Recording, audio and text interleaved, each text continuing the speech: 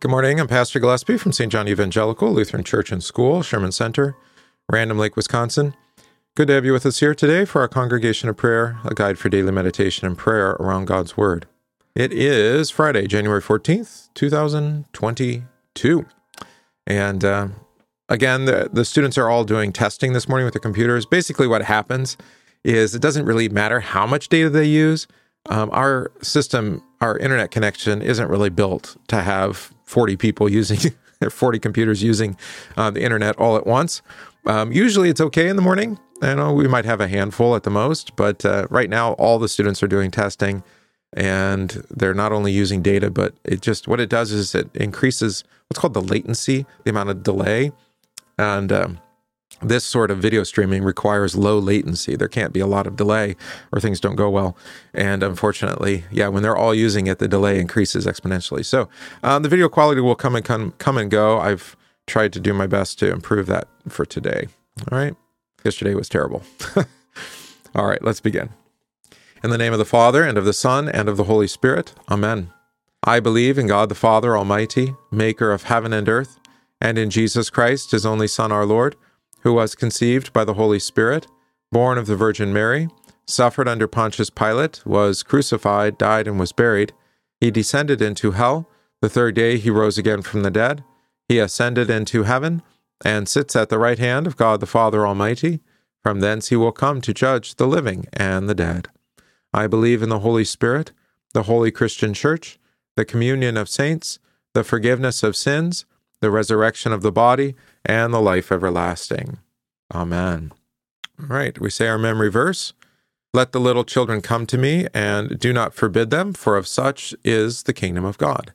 Assuredly I say to you, whoever does not receive the kingdom of God as a little child will by no means enter it. Mark 10, verses 14 through 15, of course. Our psalm is Psalm 141. O Lord, I call upon you, hasten to me. Give ear to my voice when I call to you. Let my prayer be counted as incense before you, and the lifting up of my hands as the evening sacrifice.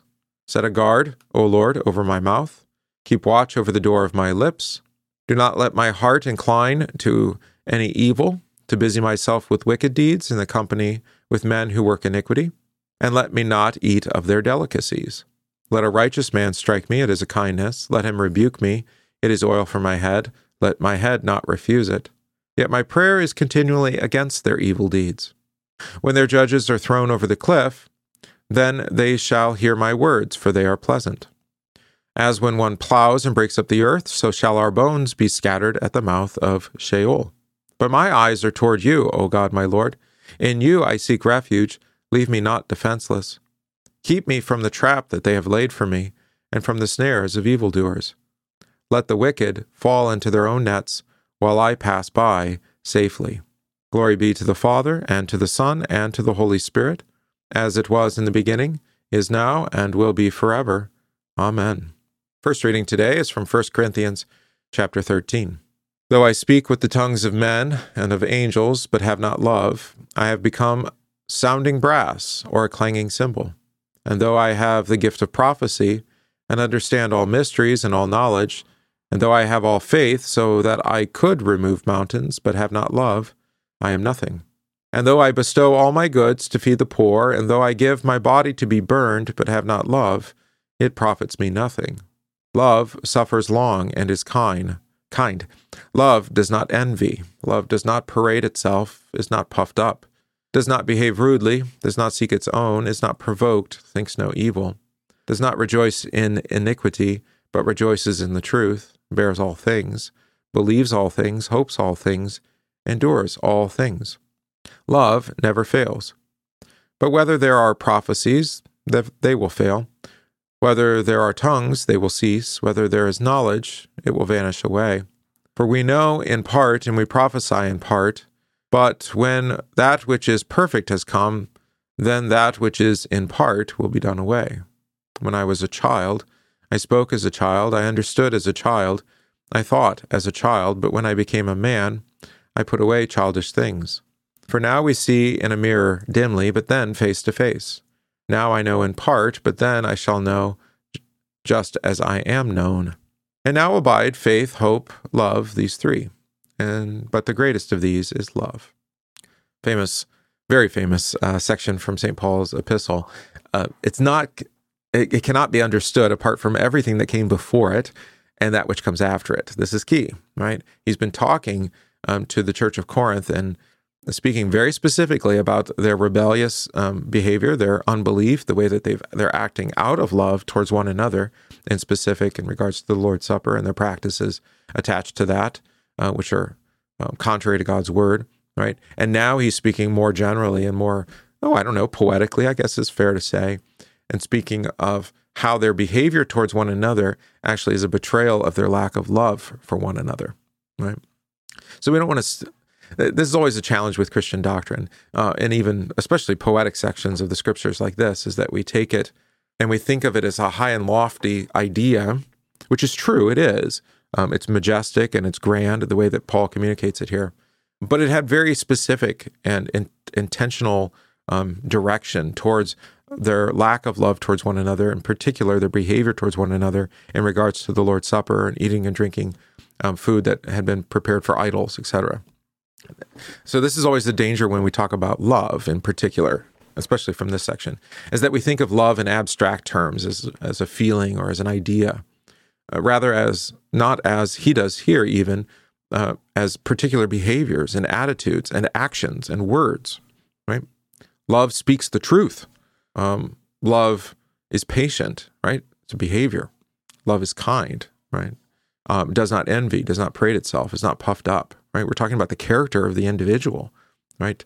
To act in love is as much the action and the words as it is the character and the demeanor of the person, right? So it's not just hearts and butterflies and things flying around. It's actual intentional Christian behavior that lives according to the life of Christ and by His Spirit.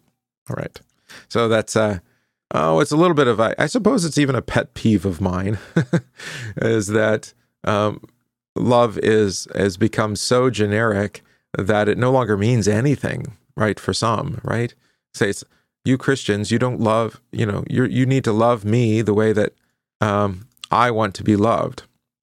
And, well, you don't get to define that. On the one hand, it's God's word that defines what love is. But two, your behavior in itself is unlovely when you're making demands of another, that especially when they're contrary to God's word, right? You must love me just the way I am. No, I don't have to, actually. If the way that you are is a life lived in sin, the most lovely thing for me to do is actually to rebuke you. Again, in spirit of gentleness and with not looking to hurt or harm the person, but rather to call them to repentance for the amendment of life. Right. So that's the problem when love becomes abstract, is then it gets divorced from God's word, and that's also contrary even to the way that Paul uses it here in this epistle. All right. Now we continue our catechesis through 2 Kings, and we're now in chapter 11. All right, picking up where we left off. When Athaliah, the mother of Ahaziah, saw that her son was dead, she arose and destroyed all the royal heirs. But Jehosheba, the daughter of King Joram, sister of Ahaziah, took Joash, the son of Ahaziah, and stole him away from among the king's sons who were being murdered. And they hid him and his nurse in the bedroom from Athaliah, so that he was not killed. And so he was hidden from her in the house of the Lord for 6 years, while Athaliah reigned over the land. In the 7th year, Jehoiada sent and brought the captains of hundreds of the bodyguards and the escorts, and brought them into the house of the Lord to him. And he made a covenant with them, and took an oath from them in the house of the Lord, and showed them the king's son. Then he commanded them, saying, "This is what you shall do. 1/3 of you shall come on duty on the Sabbath. Who come on duty on the Sabbath shall be keeping watch over the king's house. 1/3 shall be at the gate of Sur, and 1/3 at the gate behind the escorts. You shall keep watch of the house, lest it be broken down. The 2 contingents of you who go off duty on the Sabbath shall keep the watch of the house of the Lord for the king.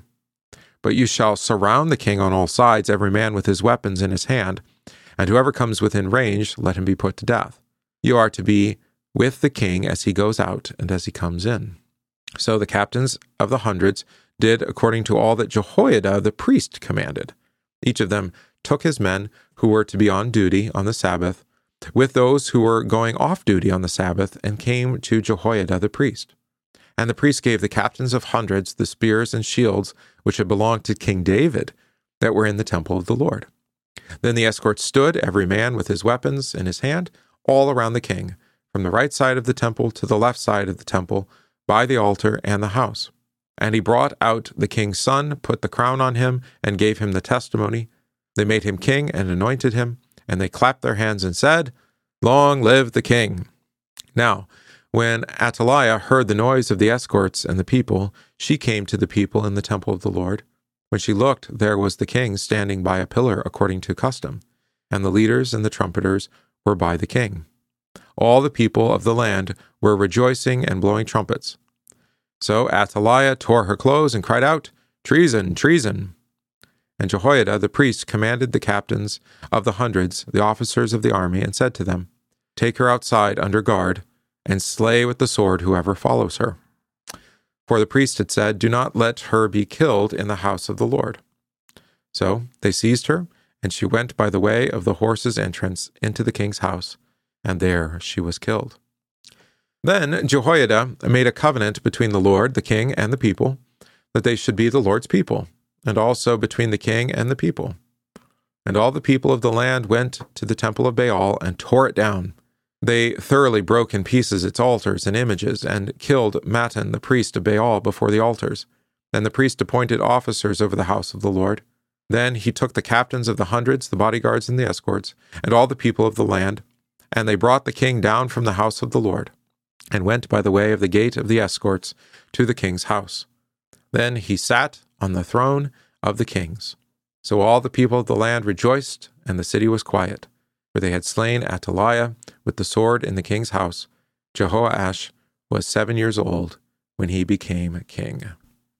All right, so let's do some catechesis. Who was Athaliah? Right, we meet her. We actually skipped over this chapter. Her genealogy of sorts was given back in 2 Kings chapter 8, so we didn't read that in catechesis, because it was mostly just kingcraft stuff. But here's what it says. Let's see. Joram reigns over Judah, or Jehoram, excuse me. Joram, the son of Ahab. He gets to be called Jehoram when he reigns. And he walked in the ways of the kings of Israel, just as the house of Ahab had done, for the daughter of Ahab was his wife, and he did evil in the sight of the Lord. Right? So the daughter of Ahab and Jezebel is Jehoram's wife, or Joram's wife, all right? Or one of them anyway. And then later on, it says, Ahaziah was 22 years old when he became king, and he reigned 1 year in Jerusalem. His mother's name was Athaliah, the granddaughter of Omri, king of Israel. All right, so she's the granddaughter of Omri, the daughter of Ahab, king of Israel, who married Jehoram, king of Judah. Remember, Israel to the north, Judah to the south. So she's not of the line and lineage of Judah, but she married Jehoram, or Joram, and her son is Ahaziah, right? All right.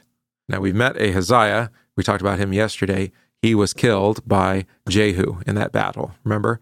He was up visiting Joram in the north.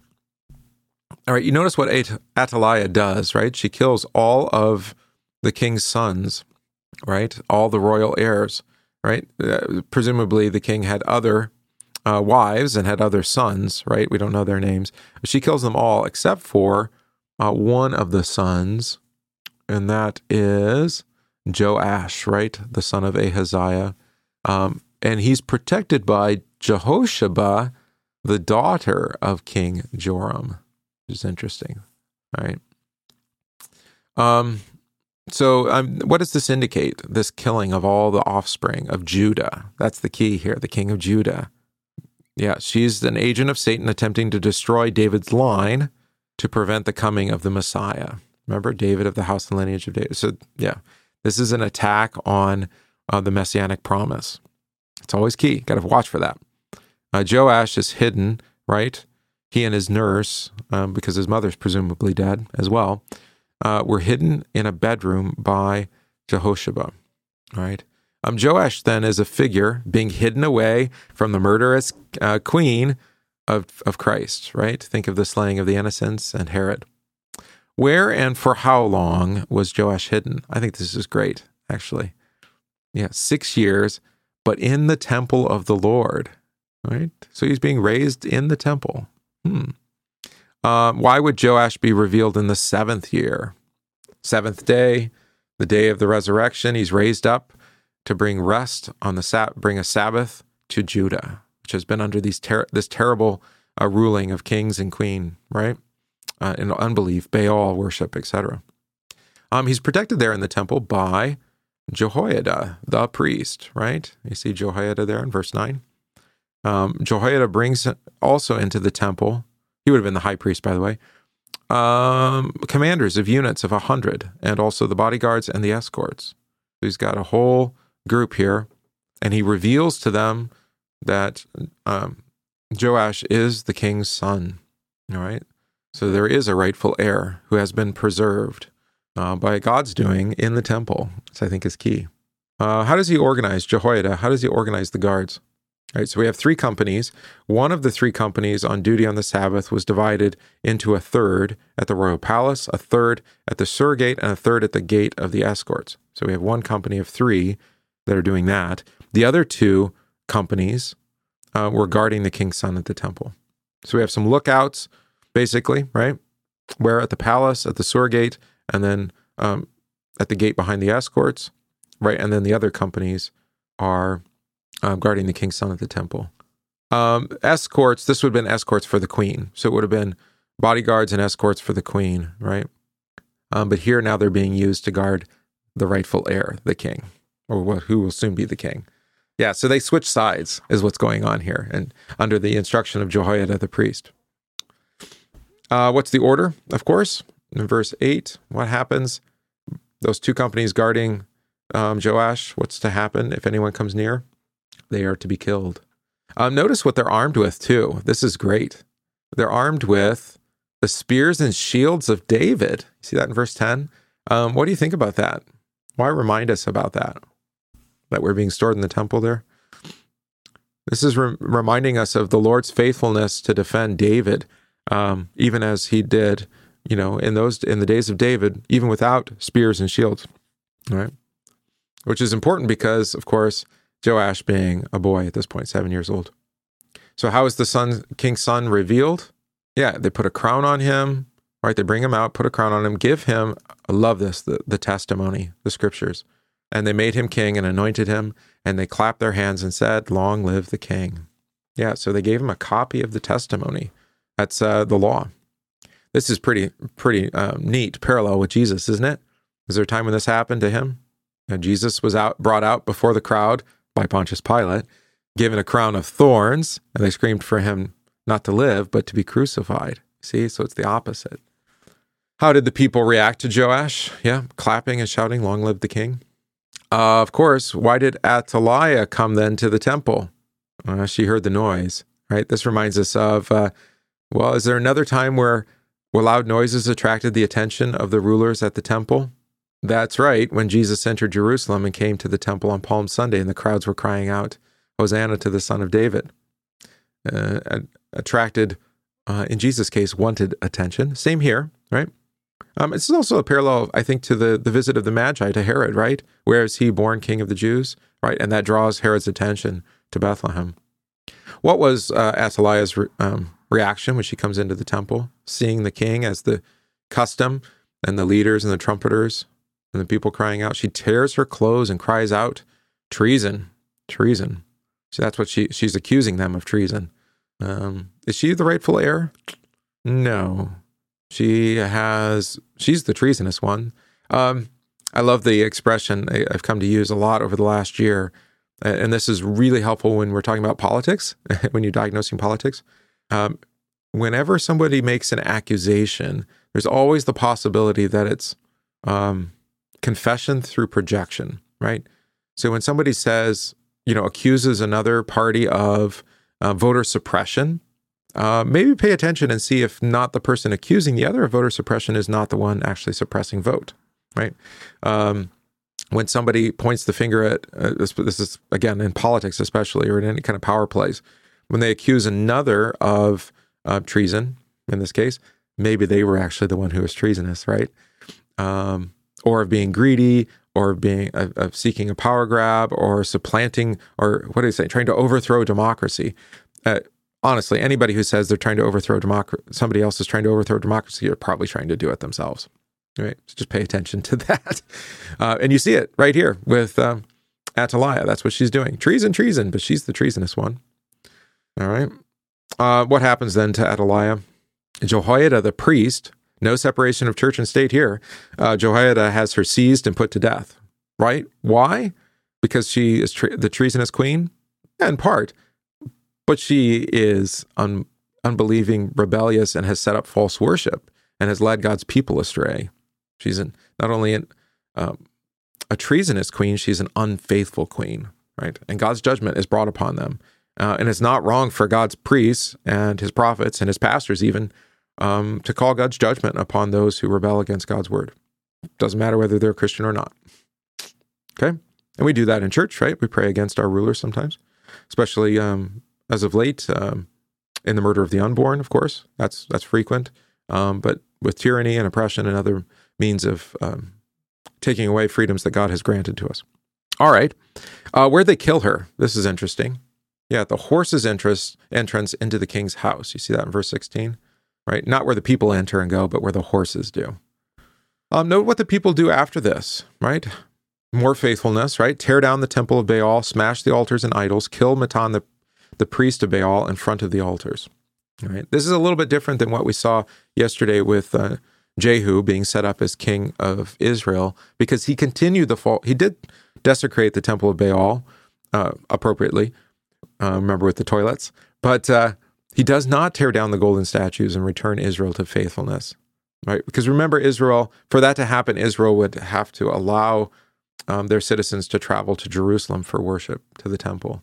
And even Jehu wants to maintain the false idolatry worship in the north of Bethel and Dan. How old was Joash, or Jehoash, as he's called here at the end, when he began to reign? 7 years old, right? Beautiful, right? So then, while Jezebel was certainly the wickedest queen in the north, her daughter, Athaliah, was the wickedest in the south. Both are figures of that harlot, the false church, which is always trying to destroy Christ and his faithful bride, the church. Like Herod in the New Testament or Pharaoh in Moses' day, Athaliah sought to destroy the Lord's promise by wiping out the line of males. In this case, Joash was the lone member of the line. God's faithfulness is seen in preserving the line of David and giving rest to Judah in the 7th year. By giving the covenant or testimony to Joash at the same time he crowned him, Jehoiada was calling the people of Judah to repentance and faith in the God of David. All right. Confess our catechism for this week. What is baptism? Baptism is not just plain water, but it is the water included in God's command and combined with God's word. Which is that word of God?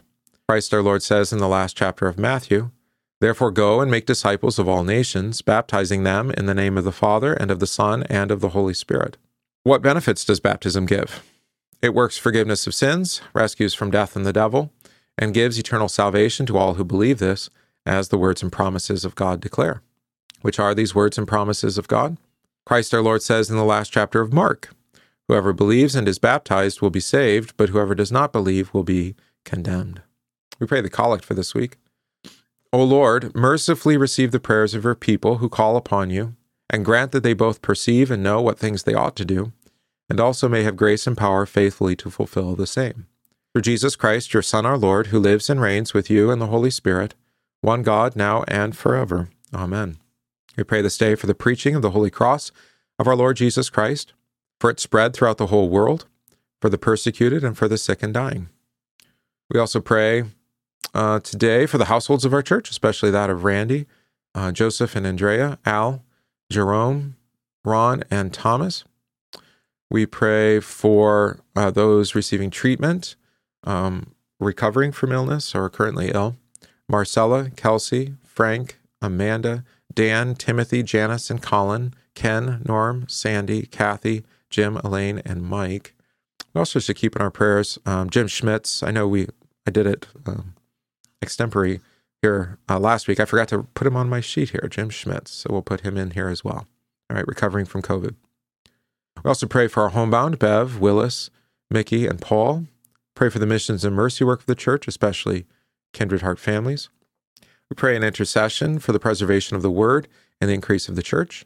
Pray for those grieving, especially Dan and Liz and the family of Roy. For all this, let us pray to the Lord. Lord, have mercy. Our Father, who art in heaven, hallowed be thy name. Thy kingdom come, thy will be done on earth as it is in heaven. Give us this day our daily bread, and forgive us our trespasses, as we forgive those who trespass against us. And lead us not into temptation, but deliver us from evil. For thine is the kingdom, and the power, and the glory, forever and ever. Amen. I thank you, my heavenly Father, through Jesus Christ, your dear Son, that you have kept me this night from all harm and danger. And I pray that you would keep me this day also from sin and every evil, that all my doings in life may please you. For into your hands I commend myself, my body and soul, and all things. Let your holy angel be with me, that the evil foe may have no power over me. Amen. Let us bless the Lord. Thanks be to God. The grace of our Lord Jesus Christ, and the love of God, and the communion of the Holy Spirit be with you all. Amen. All right, we sing our hymn for this week. Jesus once was sinners numbered.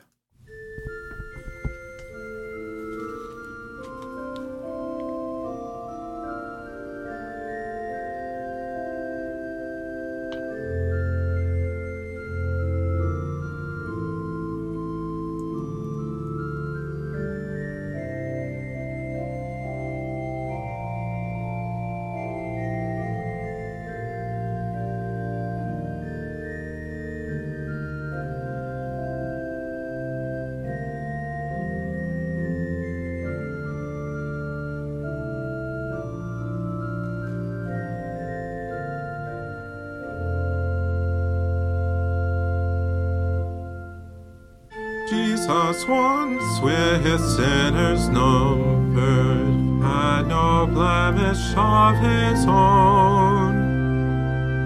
In the waters of the Jordan, his true worth and work were shown. Heaven opened and the Spirit there descended like a dove. As the Father's voice resounded, hear my Son, the one I love. John confessed him as the Savior. Look, the sinless Lamb of God.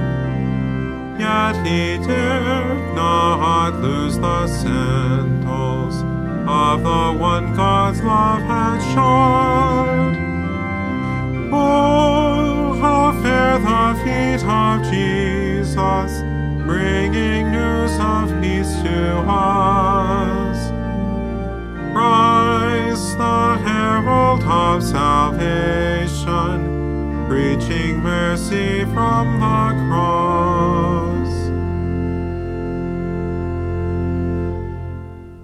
This the baptism that our Savior greatly longed to undergo. This the crimson cleansing needed, so the world God's love might show. This the mission of Messiah, as he stepped from Jordan stream.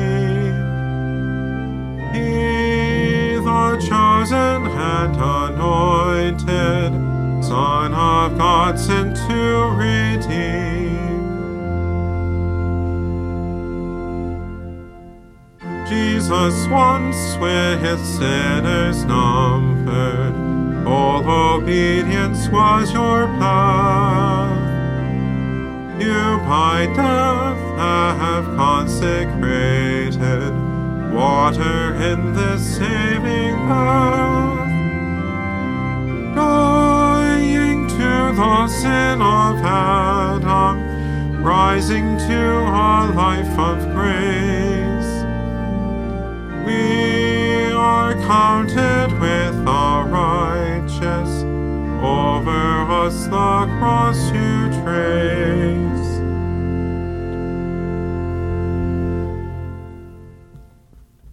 All right, it's good to have you all with us here today for our Congregation of Prayer, Guide for Daily Meditation and Prayer Around God's Word. We come to you each morning at about 9 a.m., and we'll do so again tomorrow, Saturday, where we'll consider the readings for Sunday. All right, and the kids won't be here, so the internet quality will be improved. Although I'm going to reach out to the provider because it's really kind of tanked the last couple of days, right? Wednesday night and then yesterday and today. So not real happy about that. We'll see if we can't improve it. All right. So Lord's blessings to you today and always, and we'll see you tomorrow.